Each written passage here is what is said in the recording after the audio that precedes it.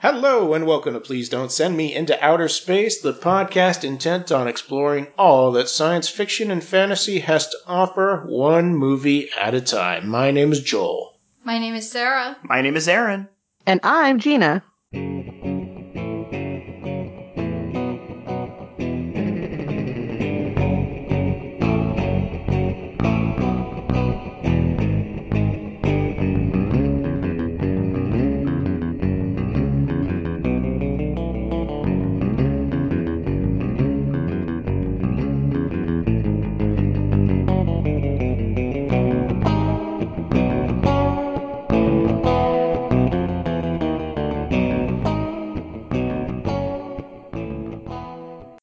The movie this week is The Lost Boys from 1987, directed by Joel Schumacher.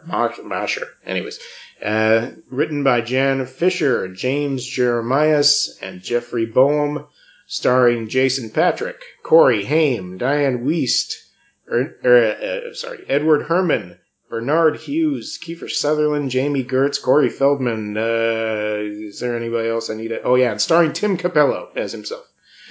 the VIP, the MVP of the movie, Tim Capello. It's a Tim Capello vehicle. Oh yeah. And our special guest here is Gina. Hi Gina, how you doing? Hey. I am so happy to be here talking about this wonderful motion picture. I know. I'm excited. I'm honestly excited for you. I've been trying to get Patrick from Kill by Kill to commit to doing it on your guys' podcast. I don't think he's into the idea yet.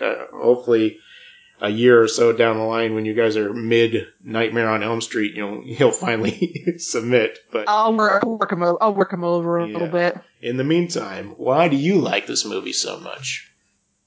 Well, I will tell you that I have a theory that The Lost Boys is the very first horror movie that was specifically designed and marketed to appeal to teenage girls. And I will tell you why I believe this, because this movie came out exactly 4 days after my 15th birthday. And it was heavily marketed in teen magazines and on MTV, and it was just very much a, here are the next, hot teen idols, they're all playing vampires. And I never, to my knowledge, I've never seen a horror movie push that hard on a female audience, let alone a young female audience. Now, obviously, with vampires, they have a certain sort of, very much a sexual appeal to women. But this one, for a very much a high school age audience, it's very much made with them in mind. And they did not miss a trick. It worked so well. I completely bought into every aspect of this movie. Nice. I think it worked on another generation, too. It was the generation of younger sisters that had an older sister that were that age when this came out. Were, introduced to it. And I wasn't. I didn't have an older sister, but one of my friends did. And she was way into this movie, too, even though she was younger than when it came out. Yeah, it's definitely riding on that. I feel that this movie lands better with women than with men. And I think it is because it's very much made with the female gaze in mind. I mean, there is a woman in it, or say a girl in it is Jamie Gertz, but she has kind of I hate to say kind of a virginal sort of look to her. She's not aggressively, sexual or anything like that. She's kind of the nice girl, but you've got, it's just, you've got her and you've got that it's just straight up male eye candy all over the place. Yes. It was like the heartthrobs of that time, all of them put together side by side without shirts on or something. Yeah, it was like, what if we made The Outsiders go to Transylvania? That was this movie. And then we all dress them up like Adamant for some reason. We don't know. I don't. I mean, one thing that's always been very puzzling to me about this movie is that they're all presumably have been turned into vampires fairly recently, but for some reason they're all dressed like Victorian era pirates, and they have like the velvet frock coats, and I'm like, where did you get these clothes? I want to know because I want to go there. Yeah. There's one with like tassels, there's one with like double-breasted, like, looks like Civil War era buttons on it. Yeah, even the little kid, oh god, what's the little boy's name? Laddie, who has like literally one line in the entire movie. He's got some sort of like some sort of child Civil War soldier uniform. And they specifically have a shot of his missing child poster. So he just disappeared recently. So clearly Santa Carla has some sort of, very, very, well-stocked vintage clothing store. Yeah, they got a little bit of everything for everybody on that boardwalk. There was a huge variety of objects. There store weird looking objects in stores at just the slight walkthrough they did. You have like the Frog Brothers, whose parents run a comic book store, and the parents are like hippies who are constantly passed out. Yeah. I love that. They absolutely do not explore this in any way, but there's like one point where they're running the comic book store and they're like 14. Yeah, and the parents are just like completely zonked out in the background. And another reason that this movie is very dear to my heart is because I grew up near a beach town with an amusement park, and it's dead on that sort of itinerant, everybody kind of gathers, at nighttime, and then like after a certain hour it's abandoned, and it's kind of creepy and it's kind of cool at the same time. And they really, I mean, I was on the East Coast, and this is supposed to be California, but it's, it all, a beach town is a beach town, they all look the same. And I just, that's not a setting other than like Jaws that you see a lot for a horror movie. And I really enjoyed that particular aspect of it. Yeah, that's true, huh? I'm trying to think of any other time I've ever seen that without it being an aquatic-based monster. That's interesting. So, Sarah, this is all Santa Monica, or no, were you Santa Cruz based? It's Santa Cruz, yeah. I lived in Santa Cruz for a year after high school, and they have a boardwalk in Santa Cruz that is a huge tourist attraction, and you can tell from, if you've been to Santa Cruz before, right away, like the skyline where they've got the statue riding in one of the buckets or whatever, that tram you see all along the Santa Cruz boardwalk. It goes above it. Any vampires up there? No, I didn't see any. No. How about greased up saxophone guys? Well, you know what? I didn't hang out after dark really that much. Oh yeah, that's when they come out. Well, that's why you survived. Yeah. That's why I still believe. Well, that's the end of the podcast, folks. Yep. Great talk. Yeah, thanks a lot, Gina. Oh my gosh, that Tim Capello. I think it's sorry, Kim, please. I was going to say, we could just skip right to Tim Capello. I mean, that's if you've seen this, a half a second of this movie, you know this scene. Mm-hmm. Yes. Before, we did a couple of activities before we watched the movie here before we got on the phone here, and we also watched a couple of videos just to, we were looking specifically for music videos that like had clips of like the Lost Boys in it, and we didn't get to that point, but like there were two things we saw. We saw actually three things. There was a comedy clip where somebody had taken the footage from the movie with Tim Capello grinding and greased up, blowing through his saxophone, and they edited out stars, so it just looked like Michael was staring at him the whole time. And they put it on a loop, so he's just like gyrating over and over again, and he's just like staring. And his brother's trying to move his face away from it. Yep. So good. The other thing was made me so happy. An SNL short that featured what's the name? John Hamm. John Hamm as a character who... What was the The character's sexy name? sax man, Sergio. Sergio. Oh yeah, he Yeah. was supposed to be pretty much directly based on It that. was so much, Sergio. you know. And that was great. And then, Tina Turner live on stage dancing around with Tim Capello's blowing the sax there. He's not quite as shirtless. Like I think they Like a vest on or something. Yeah, they dressed him down because they don't want to take it away from the lady of the hour. But you know, you could tell it's him because as what'd you say, Aaron? Oh, earlier when we were talking, it seemed like he'd walked right off the set of the movie and on directly onto Tina Turner's stage to continue gyrating and playing some sax. If you haven't seen this movie, basically it's about less than a half hour into it. The hero of the movie, Michael, played by Jason Patric, goes to hang out at the beach near where he is and his family who just moved, and there's a concert going on, and the concert has the rare where the lead singer is also a saxophone player, which I don't think I've ever seen that before. No, that's a lot of pressure on one person's shoulders. and his lungs when you think about it. But, he has to sing and then stop singing and play a couple bars on the saxophone, then sing again. And this is a musician named Tim Capello. He has a very iconic look. He sort of looks a little bit like a male stripper and a little bit like someone you've seen in a Mad Max movie. He's like, is he wearing spandex pants or is he wearing leather pants? Leather. Definitely. He's wearing leather pants, no shirt.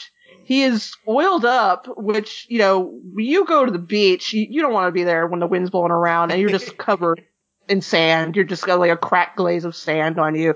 He's got this long curly hair and a chain around his neck. Like he was just let out of a dungeon earlier that evening. Real life chains. To go play the saxophone. And this teen, and he's playing this sort of synthesizer butt rock song. It's called I Still Believe. You can find it on Spotify. And these kind of teen, kind of punkers and metalheads and, you know, sort of a mesh of alternative for the 80s teenagers with the spiked hair and a couple of had mohawks, and they're rocking out, man. They love this saxophone heavy pop music. They're just like headbanging and moshing, and I'm like, what song were they actually playing? What song did they play for these kids? Speaks with them, you know, that saxophone just... Yeah, because it's sort of like, I'm sort of thinking of the scene in Friday the 13th Part 4, where Crispin Glover is dancing to some sort of like very much a adult light adult rock song, and in all actuality, when they were filming the scene, he was dancing to Back in Black, and I just need, I was like, because it's very possible that the crowd scenes, because it's a pretty common thing that in a movie where a concert takes place, that the actual performance scenes are filmed separately from the concert goers, the audience reaction scenes. I'm thinking, okay, they've got to film these shots at a different time with different music playing. Headbanging to the saxophone, man. Yeah, there's no way these kids are like you know, acting like it's the Sex Pistols in '78 on stage. It's like greasy sax player up there. I think that what actually happened is that guy was out there playing, and they couldn't take the cameras off him, so that's why he became part of the movie. I think it feels like he was probably, and I'm sure this is something anybody could look up, a local musician, and somebody, presumably Joel Schumacher, just liked his look and wanted to put him in this movie. Oh yeah. Oh yeah. He hijacks the movie for a couple of minutes there. I mean, you notice that they're looking at each other, but you also it's such a hard image to forget. That you're just like, there's this person. It's almost like a caricature. It's like, what's this movie about now? I don't know. That's like when we watched Buckaroo Banzai, we found out at the end that they're actually marching to Uptown Girl, and they put that song in later. Mm-hmm. Yeah. So good. So no, this movie's actually about vampires. It's not about a sexy saxophone player who's not very sexy, but he's supposed to be. Would it have been funny if he was actually like the head vampire? Yes. That's what I was just thinking. I think Schumacher maybe wanted him to be after he filmed those scenes. He wanted a lot of things. I was just thinking, what if he's glamoring this audience into thinking he's good? Well, at the end, Grandpa says all the damn vampires. I mean, that means there must be a bunch, that don't necessarily got all of them. Maybe. That's true. Sure. Yeah. A different coven, perhaps? Yeah. Coven.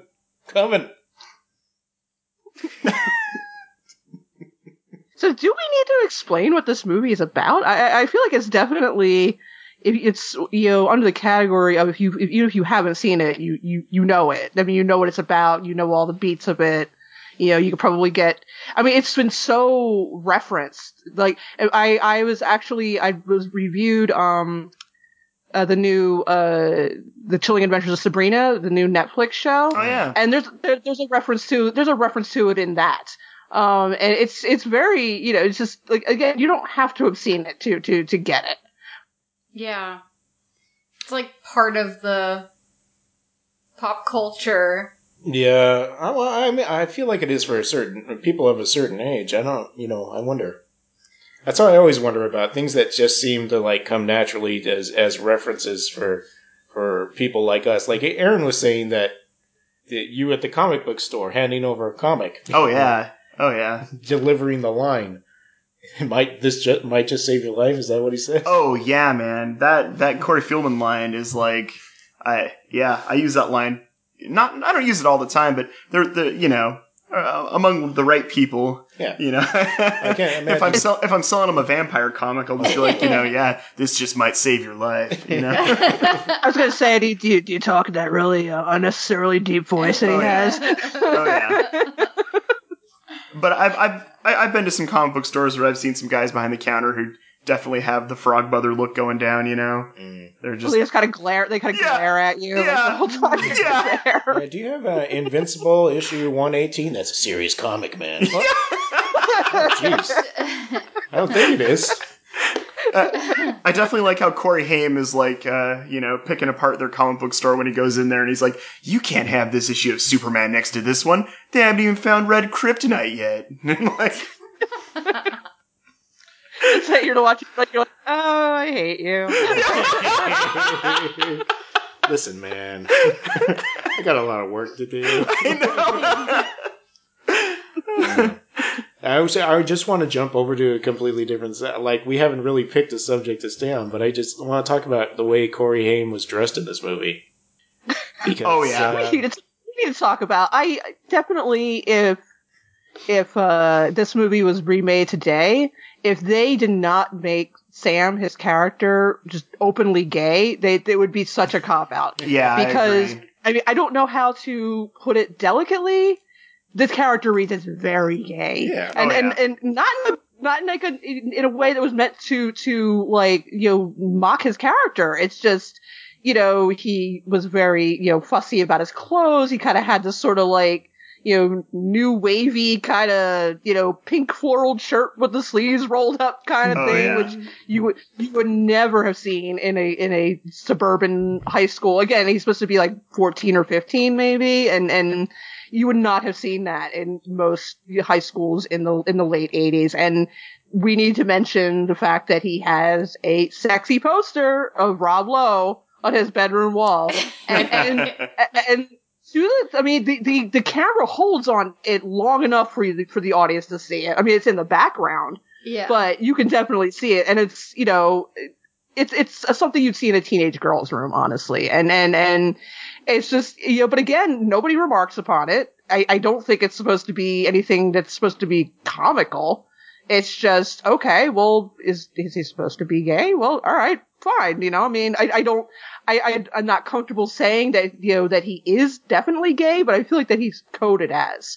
And, which is, might be an interesting element to add to this movie. And that, and if he was, then it wasn't supposed to be a big deal. It wasn't relevant to the plot that he just was. Yeah. Yeah, I mean, he's just what you can definitively say is that he is not 100% straight, and that's just fine, Yeah. That's all I have to say about the character. And like, when it comes to sexuality in the movie, it's all about Michael. Nobody cares about what poor little Sam's up to, They're letting him figure himself out. He's trading in between being mature and acting, being witty and what was I going to say? He seemed like the, into teenager type age, and then he's upstairs taking his bubble bath and, has to call mom because he's scared of the horror comics. So we don't really know what's going on. Well, the interesting thing is that when they wrote the original script for this, Sam and the Frog Brothers were supposed to be younger. They wanted us to be more lighter and more kind of like the Goonies. Mm-hmm. So the original script, they were only supposed to be about 10 or 11. So I feel like they kind of didn't update the entire script because you're right. Here's time, but it's normal for, a 14-year-old to kind of be in this sort of, half, teenager, half adolescent phase. But, and again, there's some, it is, done well. Like there's a scene, what I always thought was kind of, funny and charming at the same time is when the Frog Brothers, after they kicked the one vampire into the bathtub full of holy water. Oh no, the dog knocks him into the tub full of holy water. They are, they fall on the ground and they're like holding on to each other and just screaming and crying. And it's just such a natural, charming reaction for two brothers who are really still just little kids. Oh, yeah. Just holding each other and just sobbing. It's just like so funny. Yeah, that was definitely and so believable. That was also noticeable to me this time viewing it as well. That moment of like, oh, here it goes. Hold on for dear life. And this is the first time I've seen this movie like 4 times now. Like probably the first time a long time ago, and then 3 times in the last 4 years. I feel me and Sarah just watched it for the first time within the last year. Or she watched it for the first time within the last year, so we've watched it twice now together.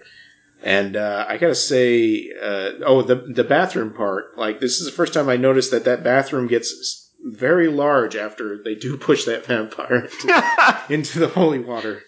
Well, they need to, something to contain, the gallons and gallons of, liquid the vampire that just sprays out of every pipe in the house, which I never quite made sense to me, but he just turns to sludge. No two vampire dies alike. Oh yeah, there are some pretty, I'm going to use a word from the 80s, bitchin' vampire kills in this. Oh yeah, totally. Yeah, this is a movie that I only saw for the first time this year, and it was because when I was younger, I wasn't allowed to watch it. I had heard about it, and one of my cool aunts had told me about it. But it was something that, once I got old enough to be able to watch, I kind of forgot. And that was my loss. Yeah. I kind of feel it's such a fun movie. It's not scary at all. I mean, I don't think it's scary. It's maybe a little creepy in points, but it's just really fun. Everybody in this movie just seems like they are having the time of their life, and I love that in a movie when the actors just look like they're enjoying themselves. Yeah, totally. I hope so. The only one that I never got any sense of I'm having a good time from is Jason Patric, but it might have been the way his character had to be, Yeah, I mean he's a little kind of smoldering. That's mostly his direction in the script. I think is to smolder and you look like he's really hungry all the time. I mean, I think that he does really well in the scene, the first scene, Initiation's Over, Michael scene, where he's really, really struggling to not go all in and attack these beach punk rockers who are rocking out to Aerosmith? Run DMC Aerosmith? There's the credits, Aerosmith. the credits, Gina, refer to these actors as surf Nazis. 1 through 5. 1 through 5. Sure. Okay. Because if there's anything that not white supremacists are into and surfers is Aerosmith. Yeah, that's another miss. Like a point of reference that they're making about the youth culture at the time, where it's like, no, not really though. That's not really a thing. Yeah. It seems, I just don't see a bunch of kids coming together like lighting up a big old bonfire and they're like, you know what? Aerosmith right now. And the other kid looks at him like, you're right, man. Yeah, let's totally headbang to that. Yeah. Let's get close together and headbang to Aerosmith next to this fire. Yeah. Let's have a mosh pit with 6 people. Yeah. And a campfire. Conveniently far away enough from everyone so we can get murdered. But yeah, I mean, he's really good in that scene. He's just barely holding it together. And that's what the whole movie is about, is him just trying to keep this, this sudden urge he has to kill people under control. And I think he kind of plays it a little bit like he's a junkie and he doesn't want to get to the next fix, but I'm pretty sure that was intentional. And then again, that is something that is often done in vampire movies, is treating it like it's a metaphor for a drug addiction. So that's fine. Yeah. Yeah. Yeah, I also have heard that it's like, this is not something that I believe, that I still don't believe, that he's also working with his own sexuality, because at first he's immediately attracted to Star, but there's Kiefer all of a sudden, and so it's like, this is the evil side of my attraction, playing with that kind of thing back then, of course, like, oh, wait, there's a guy, but Star, but I don't know what to feel, like, I'm having so much fun, and then, yeah, I don't, I've heard that I think from a modern perspective, it's, that's a reasonable assessment to make. I don't think that was anybody's intention when this movie was made, though. Yeah. It was very much a mainstream movie. I mean, I think again, the fact that no one ever actually questions Sam's clothing or that he has a poster of Rob Lowe on the wall. I can see why, again, from, in hindsight, it would read like that. I don't think it was intentional, though. True. Yeah, I remember thinking when I was watching it, like, why would he follow them? And I'm guessing it was just to get to know Star, but yeah, there are a couple of points where it feels like they're really pushing him, and that he could have had a moment where he was like, no, I don't want to do this with you guys, like... Well, he was also the new kid in town, and instead of one alpha male, you've got 4 alpha males in the same group, and that could be a little overwhelming. Yeah. And also they just, it probably looked kind of fun what they were doing. I mean, who doesn't want to get into a motorcycle race? Yeah. Who doesn't want to hang out in a cave and eat Chinese food all day? I mean, come on. I like hanging out in caves. I like Chinese food. I don't know if I want to combo the items. I'd be afraid something would drop in there. Like some maggots or some worms or, something worse. I don't know. I think of that. You were saying earlier about the whole comic book store thing. Yeah. I think about that scene every time I eat Chinese food. Every single time. You're eating maggots, Michael. How do they taste? And it's like, oh no. It's like, oh, movie, why? Lost Boys. But yeah, can we talk a moment about Kiefer Sutherland in this?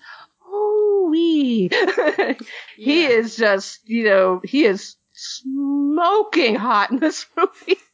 And I don't even care that he has a mullet. And oh boy, is it a mullet. It is capital it is M. The most, yeah. It is like Canadian hockey team mullet. It is. Yeah, I think if you look up mullet in the dictionary, there's a picture of him for this movie. I don't know if he came into the movie with that haircut or that was part of his the design for his character, but man, this mullet.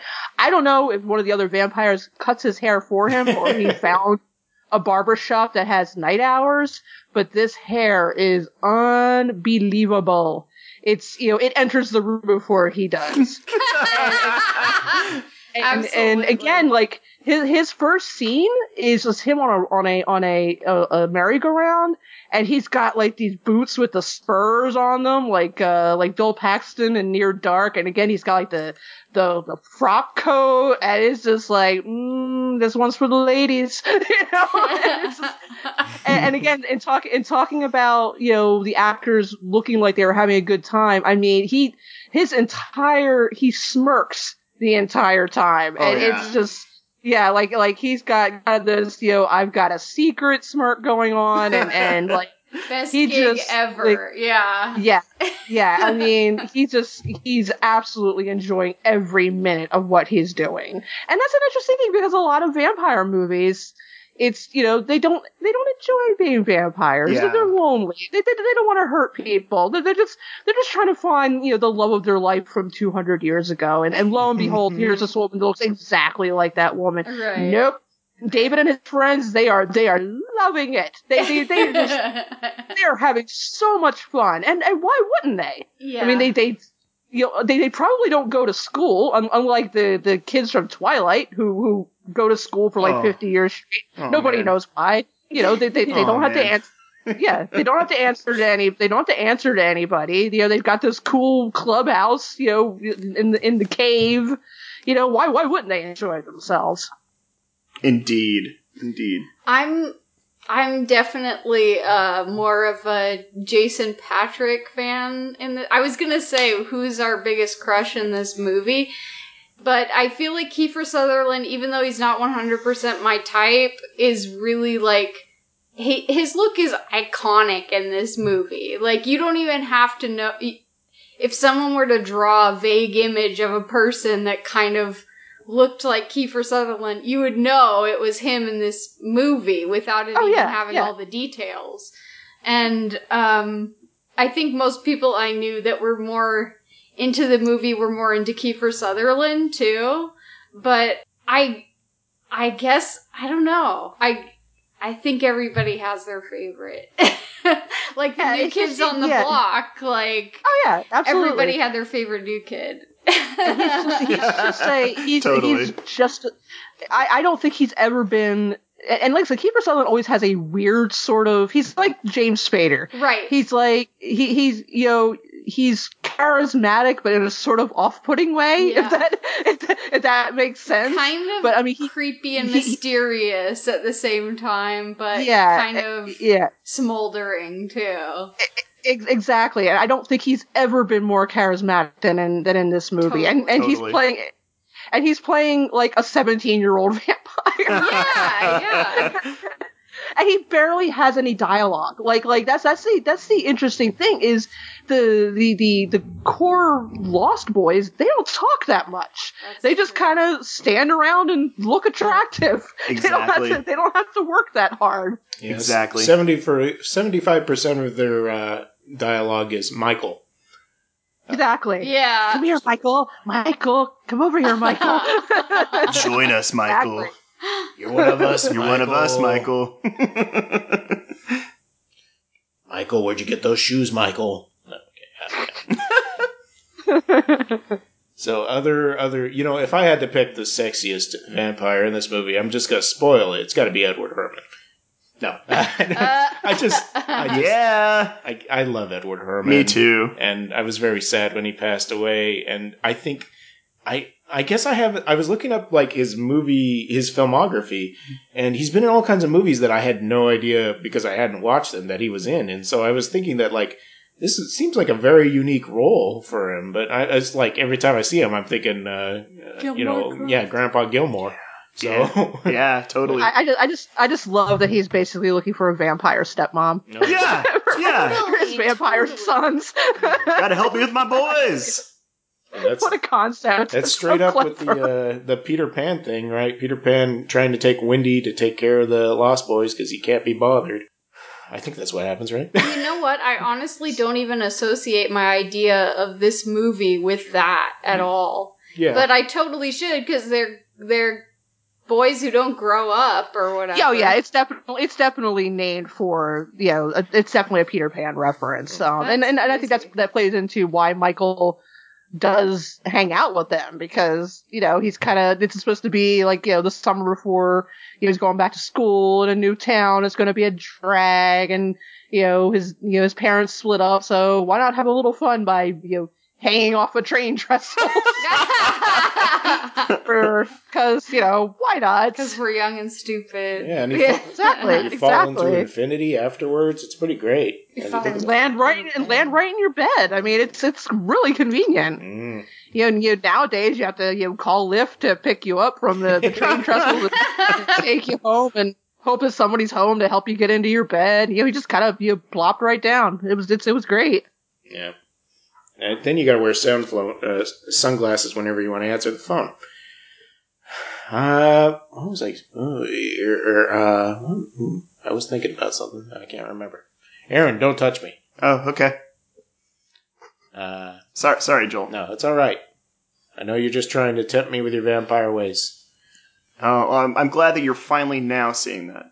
Oh, I feel like I have to mention the episode of We Hate Movies that they did, where they go off on this tangent about Kiefer Sutherland, which I thought was one of the most hilarious things I'd ever heard.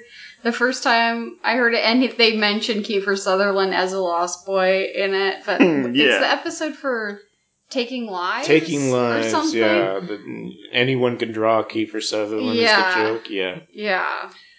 That's where we get our Kiefer Sutherland love. Fifth in the South. Sorry, are you okay, Joel? No, when you say try to say Kiefer Sutherland 6 times fast, specifically. It's impossible. I mean, yeah, it's a shame because Kiefer's been phoning it in for a long time, but in the 80s, he had a very interesting presence in movies. Even when he was like not playing the villain, he still sort of seemed like he could have been playing the villain. Yeah.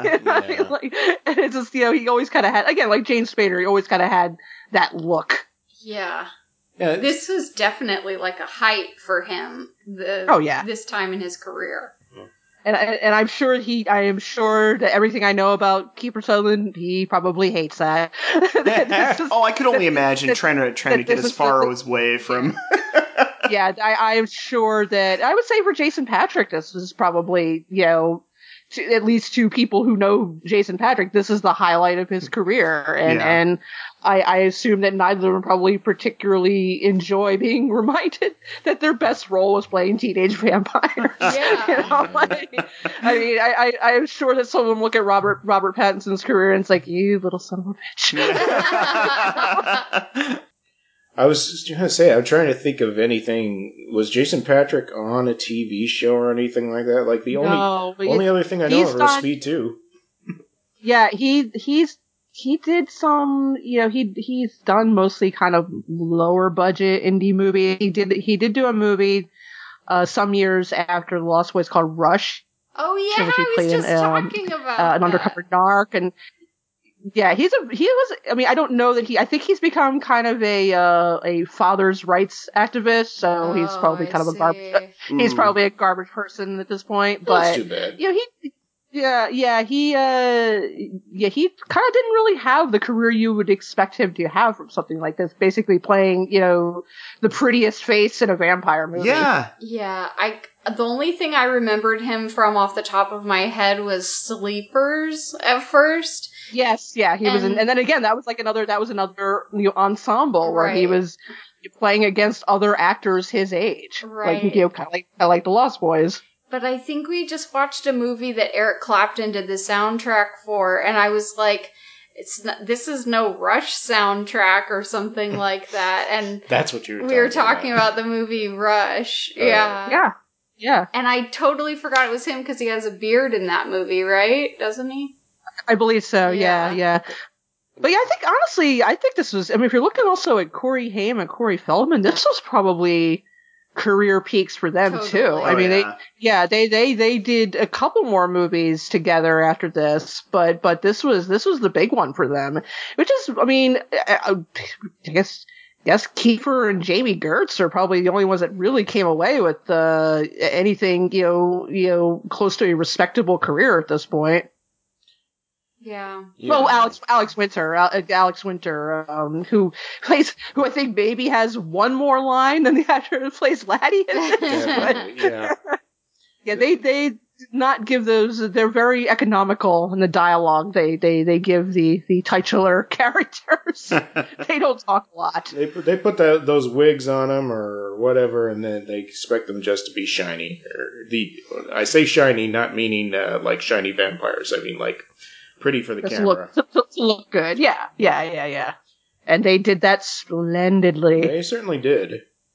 Let's see. Corey Haim and Corey Feldman, License to Drive, was the first one that came to mind. Like, Dream a Little Dream. I think that's it, honestly. Fieldman was in Burbs, but I mean that was separate from Haim. Oh, yeah. Yeah, they together they did a let's call it an erotic thriller. Oh. I will not look up the name because no one should seek it out because it's not good. I mean, it's about as bad as you can imagine an erotic thriller starring Corey Feldman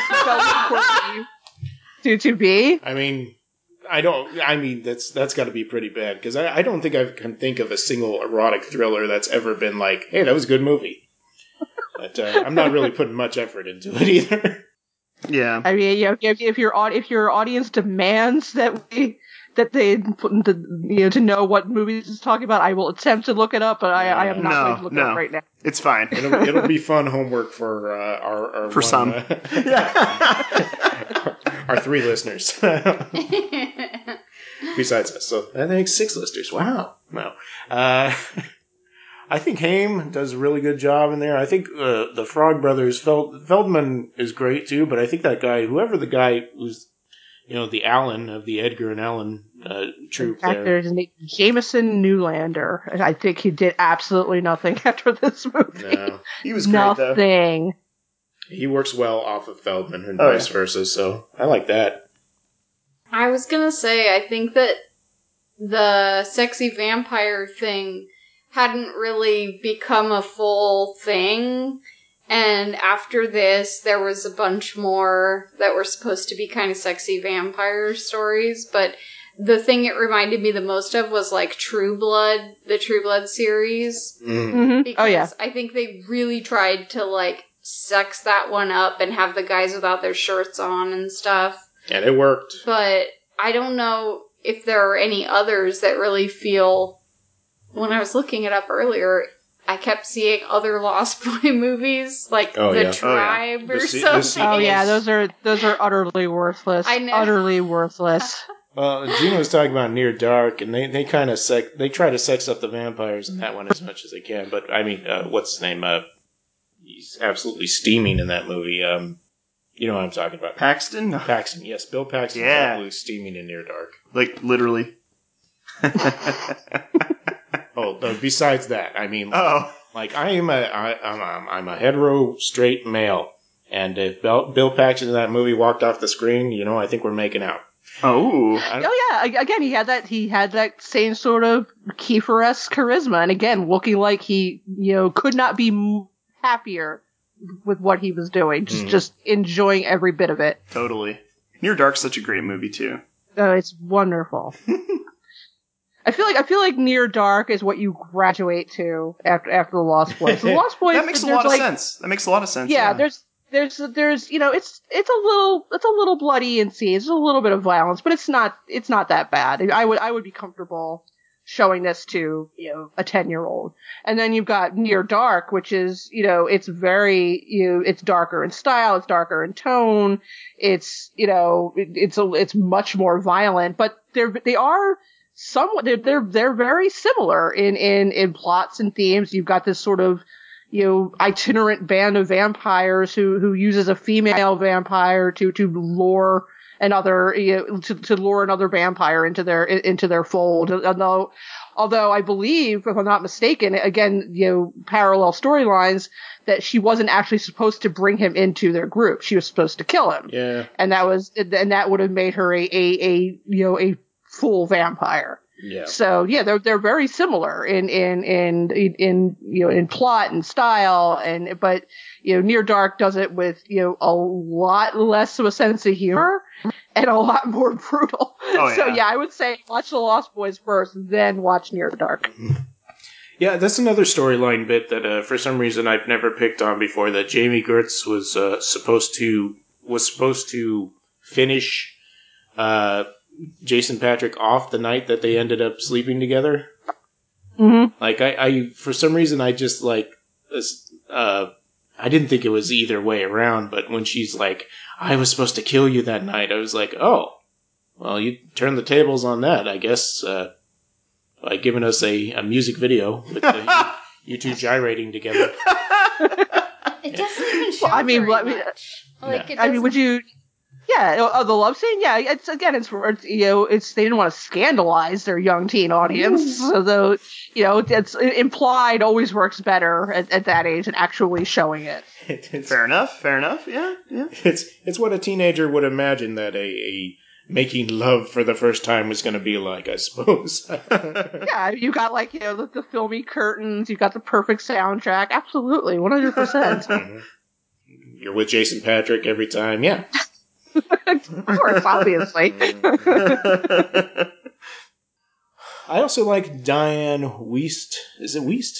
Wiest, yeah. Oh yeah, she's great. She kind of reminds me a little bit of Olive Bell, though. She's got a little bit of an kind of thing going on. She's constantly fretting. She is in full fret mode for the entire movie. I don't really like her character. She did fine acting, but the character is like, I gotta get a man to like me.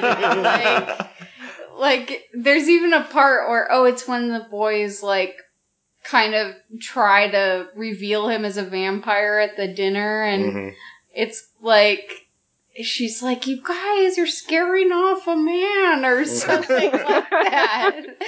And I feel like, she's just fretting when she isn't talking about her love life. But was she the one that's in Parenthood? Yeah. Yeah. I know her for that, and I think a Woody Allen movie. She's in a couple Woody Allen movies. Yeah. She kind of plays a very similar character. Right. Like she always looks anxious. Yes. She just kind of has that look. She's got that anxious mom look. Totally. I feel like it's her typecast or something. Totally. Edward Scissorhands. Oh, yes. 100%. And I believe she is... Nervous mom. She 100%. is John Lithgow's wife in Footloose. Oh, Again, I totally forgot. Fretful mom. Yeah. She plays a fretful mom in that. This is basically Footloose without all the dancing. It's Footloose with vampires. Footloose of the vampires. Vampires have been outlawed. I'm down with that. Or maybe not being a vampire has been outlawed, I'm not sure. No tractor fight, though. That's what it was missing. Oh man, that was amazing. Vampire tractor fight. I don't know why they would have had. I don't know why they would have tractors in a beach town, but who cares?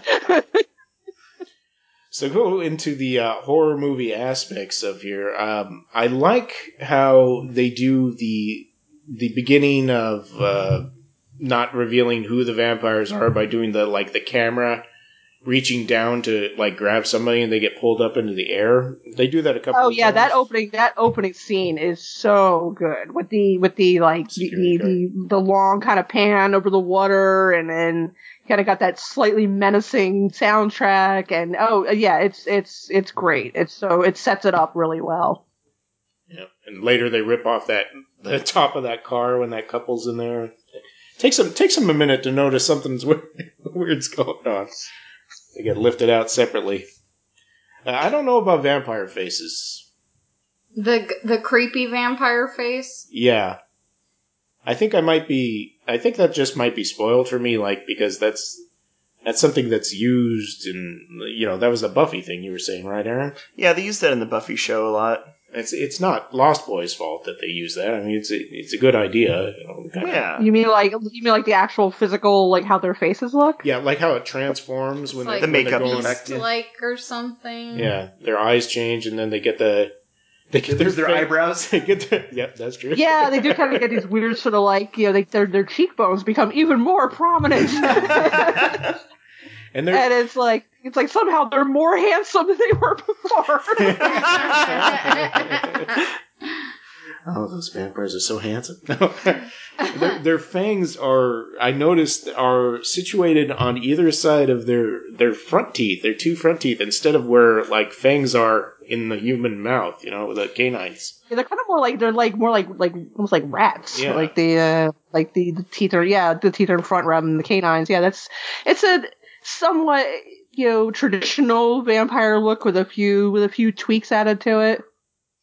Yeah, I feel like it might make some sort of weird logical choice, like, oh, we don't have to open our mouth as much, or something like that. But I don't. They could still talk and taunt Michael about why he isn't attacking the surf Nazis with them. Oh yeah, that's the key. Because when you think about it, and I think a couple vampire movies have kind of touched upon this in a humorous way. Have you ever worn like Halloween fangs for like a costume? Yeah. You can't talk with those things because it basically turns your mouth into a saliva factory. Yep. So you cannot at least not clearly, at least you can't talk while wearing those things.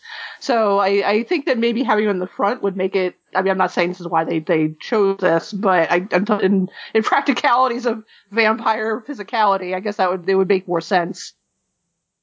Makes sense to me. You're right. I think the only person that I remember talking even somewhat well with them is Nicolas Cage when he was and I forget the name of the film. Vampire's Kiss. Vampire's Kiss. There you go. Because he sounded like half the time he sounded like he was talking to a mouthful of peanut butter anyway. There really wasn't an appreciable difference when he had vampire teeth in. I've seen some funny videos of people talking with the fangs in their mouth, like the montage without of, like, the ADR. Or whatever. Of like True Blood stuff. Oh, right? yeah. It's like you could. Yeah, everybody talks like this. Yeah, and because they've got like, again, you're drooling, you can't really close your mouth around them. It's yeah. It's awkward. Eric, I want you out of this place.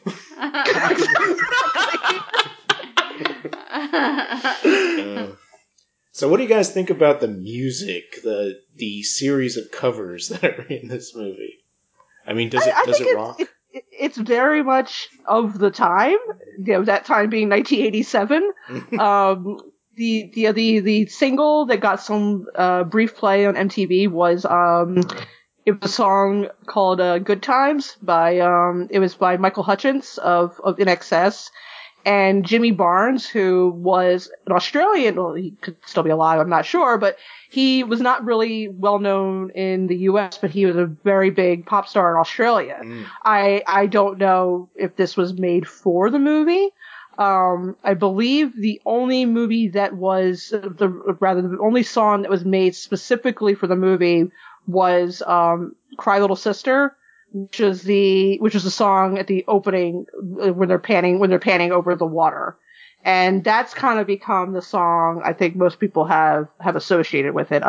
Marilyn Manson did a cover of it not too long ago, and I think that one's held up a little, probably more than any of the other songs on the soundtrack. There's also a cover of People Are Strange, which sounds, it's one of those cover songs. It sounds so much like the original. I'm not quite entirely sure why they bothered. Yeah. Yeah, I didn't. Other than they couldn't afford the doors for the soundtrack. I wondered about that because they have that Jim Morrison poster too in their cave. Yeah, and it's Echo and the Bunnymen, which I mean, I guess they would have cost a fair amount of money, but I don't imagine they would have cost much less than just getting the rights to the Doors song. But it sounds almost exactly like the original. Yeah, I was majorly into Michael Hutchence, and I am still a huge fan of INXS. Like, me too. I love them 100%. so much. And I'm, R.I.P. I'm so sad that he isn't alive anymore. But I think that there's totally an INXS type vibe in this movie, and I didn't realize that he did one of the songs. But we did see. Go ahead, I'm sorry. We saw some kind of credit, or Joel mentioned it afterwards, but I didn't know which song it was that they were... Yeah, in the movie, I wouldn't be able to pinpoint where we actually hear "Good Time." I think they play it during the part of the motorcycle racing. Oh. I think, but you can. I mean, the video is going to be on YouTube. It got some. It's like I said, it's a cool song and very extremely 80s. Yeah. But I think it fits the vibe of the movie well. But yeah, that got some MTV play. I definitely remember that. Cool. Some VJ's favorite. Wait, did they have VJs in '87? I don't know when that started. Yeah, I think they still did. Yeah. Yeah. I think we didn't notice the song during that part because we were too busy talking about. Sarah was immediately like, "They can't race bikes like that on the sand." Just drive right into the ground. Yeah. They're slipping and sliding. Spraying sand on each other. Some police officer chasing him. Get off the boardwalk. Oh my gosh. Yeah, I think if they were down by the shoreline, they might have had an easier time, but it's hard to maneuver a bike in that kind of sand. I had a bike with my dad when I was younger, a dirt bike that was made for sand, and it had wider wheels because it makes controlling it and turning it easier, but... Right. But it's like they had a bunch of BMX, like, stuntmen or something in this. Yeah, they just slapped those wigs because you definitely like a mullet wig see on their hair Yeah. flying in the silhouette as they're racing on the beach. So, yeah, stuntmen and flowing wigs. God, I love that hair. I love that part where they break in to their underground lair and the Frog Brothers are going to go stab them, and they're all hanging upside down, and their wigs are just hanging there. It's beautiful. I want to say that's Keeper's actual hair. I think he just went for it and got it. Like I said, either came into his audition with that hair, or just went along with the art director and said, "All right, just business up front, party in the back." Yeah, this was like his 24/7 look back then. Yeah. I feel like. For a period of time. Maybe he cut it off later or something, but... Was he smooching with Julia Roberts when he had this haircut, or was this pre-Julia Roberts? I think this was pre-Julia Roberts. I do know that this was the next movie he did after Stand By Me. Mm. And in Stand By Me, he had kind of 50s greaser kind of hairstyle. Right. So I feel like that would be fairly easy to kind of let grow out into something that could be turned into a mullet. Definitely. Yeah. He's got the ability. Like he's not a vampire himself, but I think he's got the hair growing ability if necessary. Is he not a vampire though? He could be a vampire. We just don't know. He's certainly he's aging. He's aging at a much slower rate than most people. Right. Yeah. So.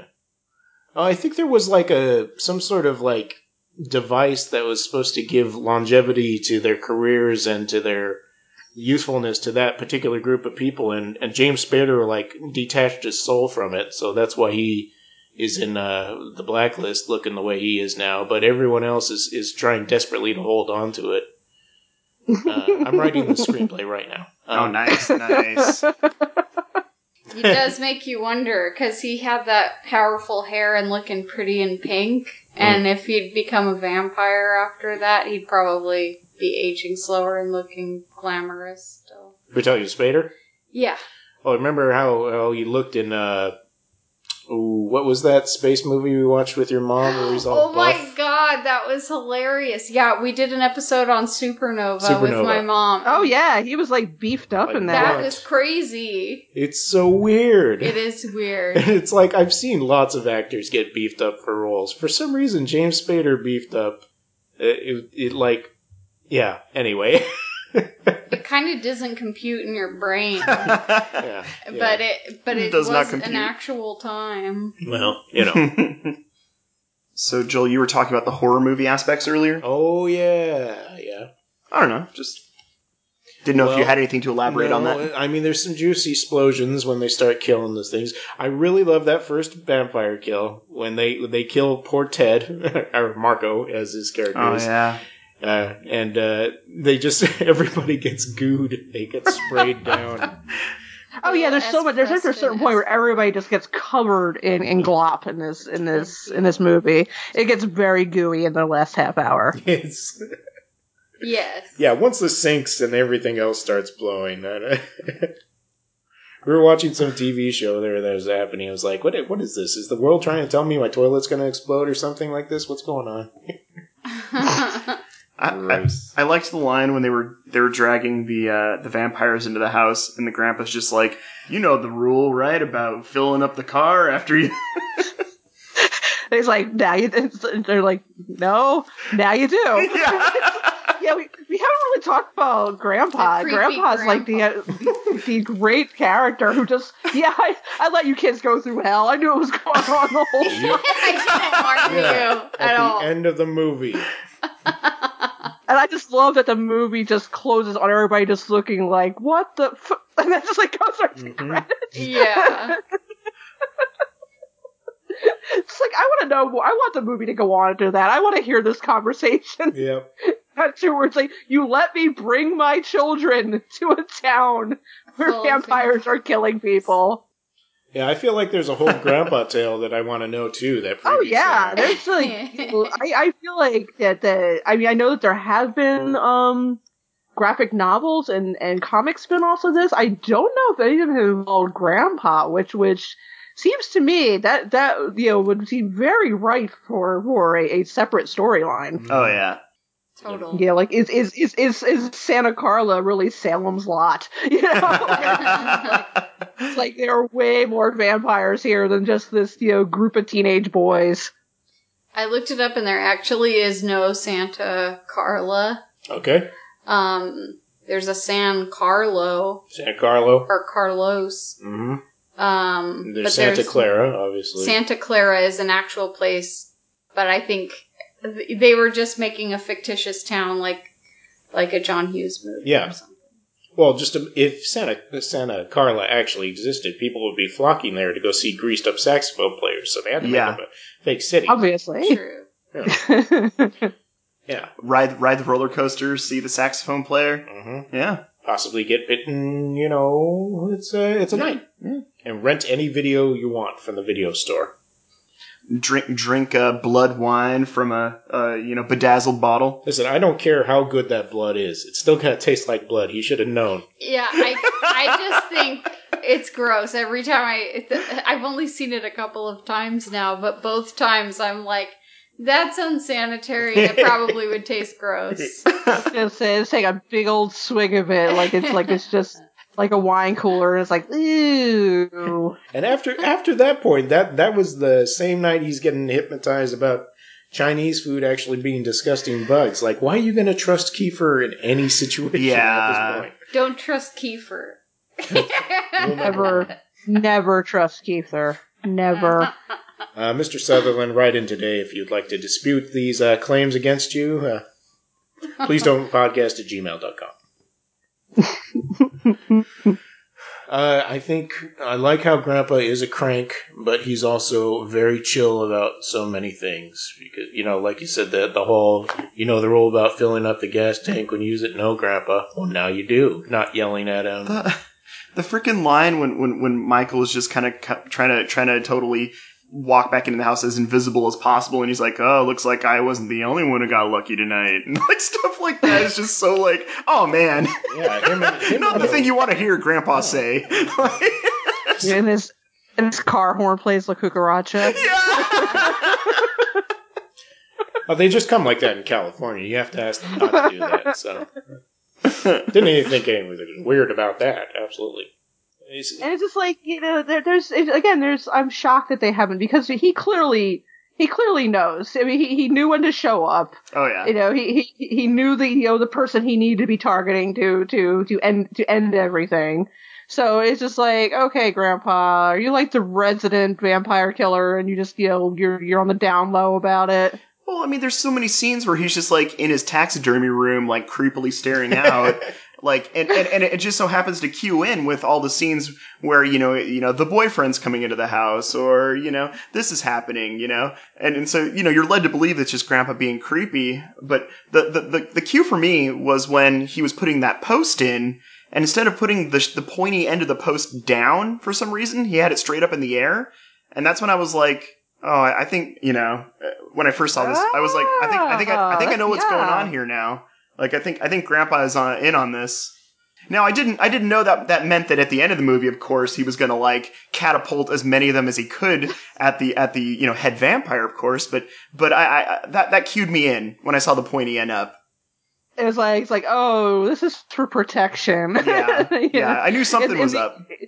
Yeah, in the event that vampires are very clumsy and we're going to, like, trip and impale themselves on the fence before they get into your house. He's not wrong. They are pretty clumsy in this movie. He's like the Blade of this world. He's at the very least the Whistler. Daywalker.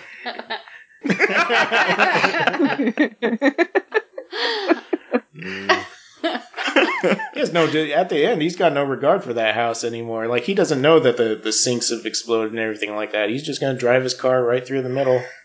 And it's like, I'm insured. Yeah. Got that sweet vampire insurance. Yeah, great vampire insurance. I can't do his voice anyways. I feel like the sets are really good in this movie, like all the locations that they filmed, but it feels like the wind blows through all of them. Like that once they start with the vampire effects and the wind, like that maybe there isn't a back to any of these places. Well ventilated, every building. Yeah. Well ventilated. Yep, gotta let that fresh air in, and didn't they say vampires smell bad? Maybe that's all about. They constantly have to have fans blowing on them. I would have loved to have gone to that video store, though. That would have been fun. And that video store looked amazing. I would have loved to have gone there, and the comic book store. Both those places were held my attention, even as a kid watching this movie. I got to nerd out here for a second. They're living on a beach town, like Cliffside here. That water, that air coming off there has to affect the comics. I mean, they got wide, totally. Front open gates there. Yep. Like, I don't care if they are bagged and boarded. Oh, but they aren't, clearly. No. As, he's got that rare Superman number, whatever. We're like a stone's throw from the ocean over here, and like the enamel comes off of our cars from the seawater air. That was fascinating. Yeah, I had my car parked here for just over 2 years. Just the amount of spots that appeared where the paint suddenly decided it didn't want to be a part of my car anymore. Okay, well, I guess this is just what happens. Nothing I could do. The price you pay for a beautiful view. That's right. It's true. It's like acid wash jeans or something. Acid wash car. Yeah. It's a style at the time. Yeah, beach town car. The only other thing I remember thinking was that when we first watched this, I don't know if it was 4 months ago or what, it was a little while ago. Yeah. We had this moment where I was saying, because we had just watched the second season of Stranger Things. Mm-hmm. And spoiler alert for anybody who, this isn't that big of a deal. No. Hasn't watched Stranger Things, but there's a character that has this I don't know what going on in it. Yep. And after we watched this movie, I said to Joel, maybe he's supposed to be trying to look like Kiefer Sutherland. Are you talking about Billy? Yeah. Oh yeah. Yeah. Totally. Yeah, I can see it. They God knows they referenced everything else in the 80s. I mean, they have to. I mean, the Lost Boys would be a bit after Right. Stranger Things takes place, but I mean, even just a subtle reference to it wouldn't be at all surprising. Totally. No, I get that. He definitely comes off like as some sort of maybe he's a vampire, maybe he's a serial killer. We don't know. There's something weird about this guy. Yeah. We haven't gotten to it yet, so Totally. we'll touch upon that in the third season. He's channeling all of Kiefer Sutherland's characters up to that point. Yeah, definitely, 100%. Yeah, something like that.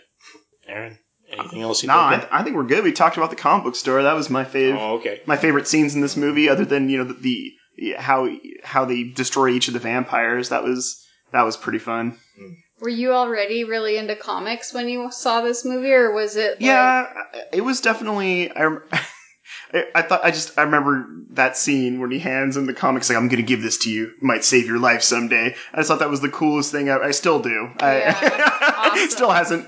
My opinion has not changed on that scene. It's probably super incredibly dorky, of course, but I love it. Like, it really makes the movie for me in a lot of ways. We don't want any dorkiness in this house. I know. So you need especially on a science fiction, fantasy, horror movie podcast. Yep. Mm-hmm. Okay. Yeah. Bye, Joel. Bye, Sarah. To a minimum. It was nice to meet you, Gina. You too. Wonderful. I like the amount of dogs in this movie. That's another thing I wanted to mention. There are beautiful dogs in this movie. Yeah. The family dog is so beautiful. Mm-hmm. Like some sort of husky, I think. Yeah. Nanook, a.k.a. like Nana from Peter Pan. Ooh. Mm-hmm. And then Thorn, I think, is a very handsome pup. And then I never really noticed before, but Grandpa's got his own car dog. He does. Mm-hmm. I don't know what kind of dog that one was, but he's got I feel like he's just a standard mutt. Yeah. Was it also taxidermy? I hope not. I think it was. Oh no! That's why I was like, it is a cutie, but I think it's sad. It's like a gift for the widow, whatever it is. Nah, dude, it's just I don't know. it's just his faithful friend. He drives it around everywhere. Oh God. That's gonna be me someday. I'm so sad. No. What, you're gonna be freeze-dried or? Yeah, Joel's gonna be taxidermied in the passenger seat. in Sarah's car. You can use a carpool lane whenever you want. I'm sorry, we're going on a tangent. Anything else you want to talk about, Gina? I love it. Everybody should watch this movie. I mean, it's it's gloriously, unapologetically 1980s in a nutshell. And it is just everything good and great about a not all that terrific decade. Mm-hmm. Yeah. Yeah, I think it would make a perfect get together with all your friends and watch a movie and have a lot of fun that evening type movie. Like, I don't think it's a background movie necessarily, although that's perfectly fine to put as a background, but I think it is like it's so much fun to watch and you participate in the goofiness thing. Like if somebody did like a Rocky Horror Picture Show style showing where people are like in the theater like acting out and dancing around things like that, I think this could work. We can make it work. Yeah, and it's I think it's a good movie that that has horror elements for people who are not quite into horror but kind of want to be, but it just has a good look to it, but it's not particularly, I mean, I don't think it's scary. I mean, people, there might be some elements that other people will think it's scary, but I feel like it's definitely one of those movies where you have to be really trying hard to find something to dislike about it. And frankly, I think that, if you do, it is probably partially because it is meant very much for a young female audience. And as Twitter can tell us, people don't tend to like media that is created with young women in mind. So, man, isn't that the truth? Yikes. Yeah, so I don't know how well this movie would have gone over, had it been, well, now, I mean, to be fair, now there is more, media created for young women now. They still get hassled for it, but I think, had social media existed when this came out, it would have, resulted in what we see, now in a lot of, when you see like The Last Jedi with a young female character being made to be the main character, and people don't like that kind of thing. People don't like when something exists that is not made for them. And I do remember that, male classmates just kind of, whatever, Lost Boys, ha ha ha, and they just, because they perceived it as it wasn't for them. Yeah. What would happen if every time a movie by whatever standard is considered a quote-unquote regular movie came out, if all the women were just like, this movie's not for me from now on? And we're like... Well, yeah, and I was thinking like... Yeah, and I was thinking, as soon as I said that, I just realized, remember when Twilight was a thing? Yeah. And how just people just gleefully just crapped all over it because it was made for girls. It was made for young women.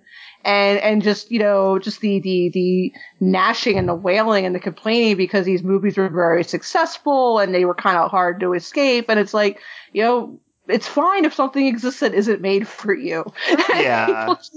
People just can't get past that. And I think that, again, if social media had existed when this had come out, it would run into the same thing, where just by design of, it existing for a very specific type of audience, that it would be dismissed as, stupid and not worth your time. Yeah. That's true. I Very feel like true. it's a really immature attitude that people have because everyone has their preferences. Maybe they like something, maybe they don't. But I feel like when you're little and you want to watch something, then you're like, oh, I wish this was for me. If you're a little kid, and it feels like that's just like an immature attitude to have. Like if you're a man saying something doesn't feel like it's for you, or I mean, as women, we always see stuff that is 100% like for a man. Like, anyway, not to get all into it. No, it makes perfect sense to me. I stand by everything said previously and here, that it's a great movie, and if you don't like it because it's aimed not at your demographic, why don't you go watch something else, you goofus?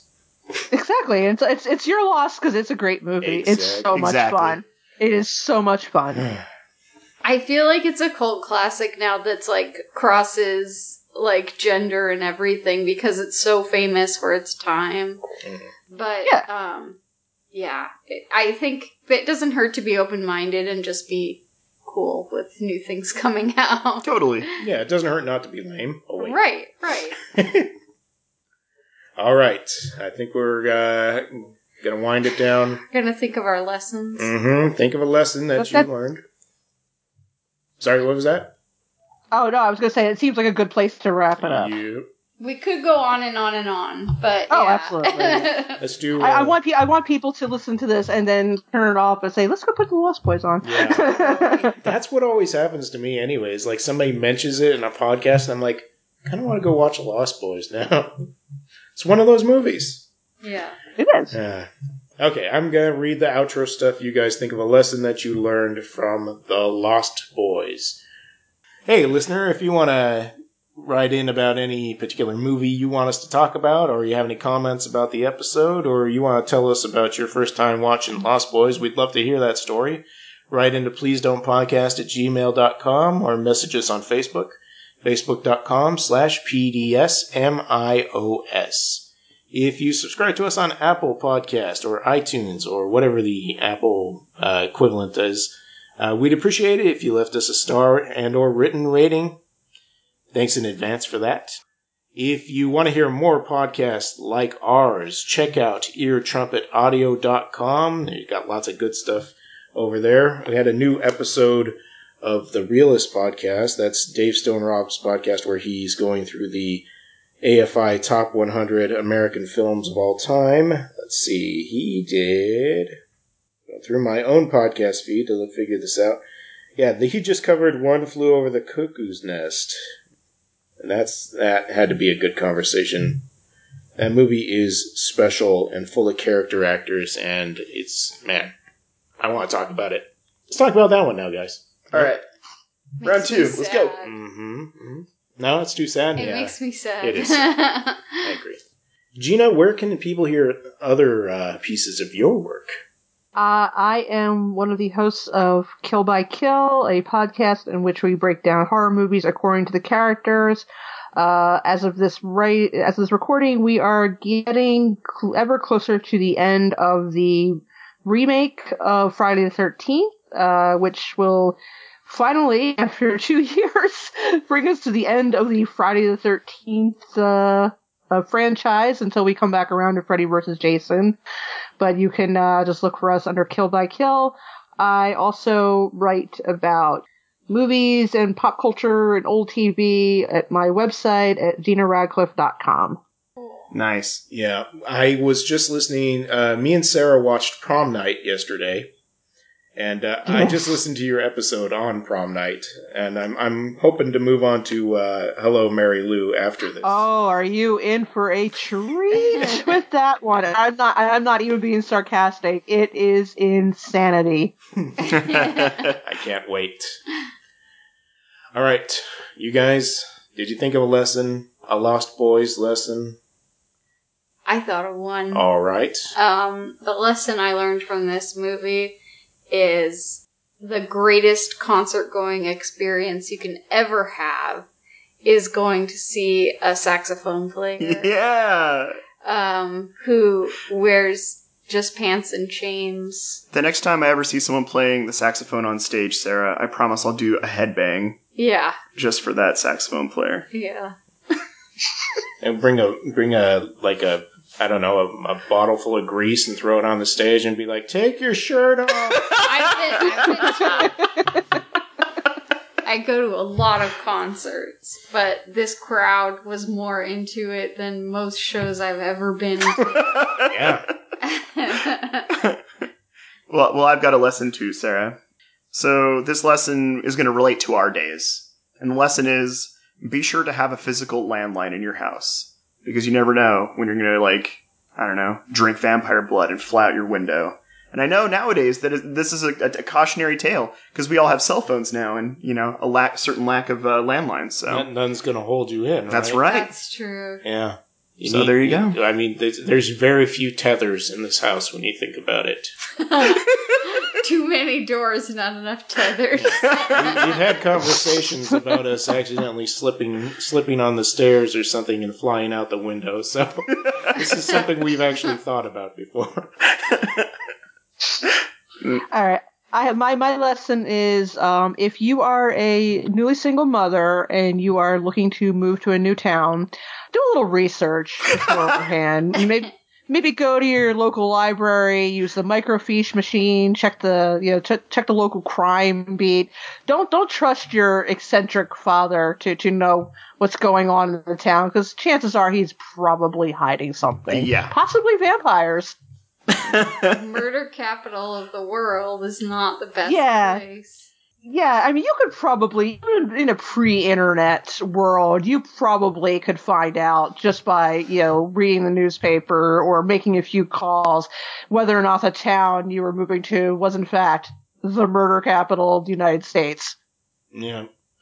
Well, I think part of the cautionary tale of 80s movies is that single moms, don't bring your children, especially your sons, to California, because you're either going to end up at Santa Carla with the vampires and bad influences, or you're going to end up like Daniel LaRusso's mom, and it's karate capital of the world, and he's going to get his ass kicked all over the place. I mean, it's just Cobra Kai. Something wrong with California.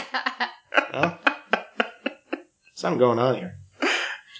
And my lesson is that even though I am an animal lover through and through, there's nothing that makes me more upset than the idea of an animal being harmed. I don't think it's a bad idea not to have some sort of antler set in your house, just in case. Just in case. Hey, the antlers have come in handy in Salem's Lot. There was a character in the book, in the TV movie, not in the book, but in the TV movie, someone was killed with antlers. It was used to memorable effect in Silent Night, Deadly Night, and it was actually used in topical for me, the Friday the 13th remake. So the antler kill is a thing, apparently. Yeah, my favorite TV show, Hannibal, also had some very prominent antler stuff going on.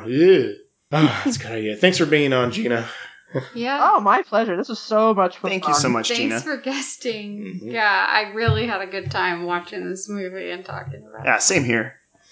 How can you not? It's just so great. And we'll see you next week, folks. Thanks for listening. Bye. Bye. Bye. Bye.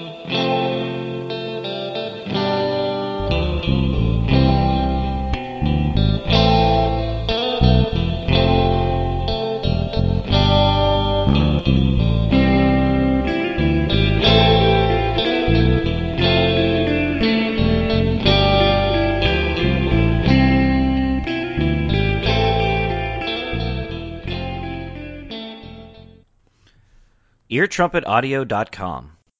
Ideas and entertainment. Loud and clear.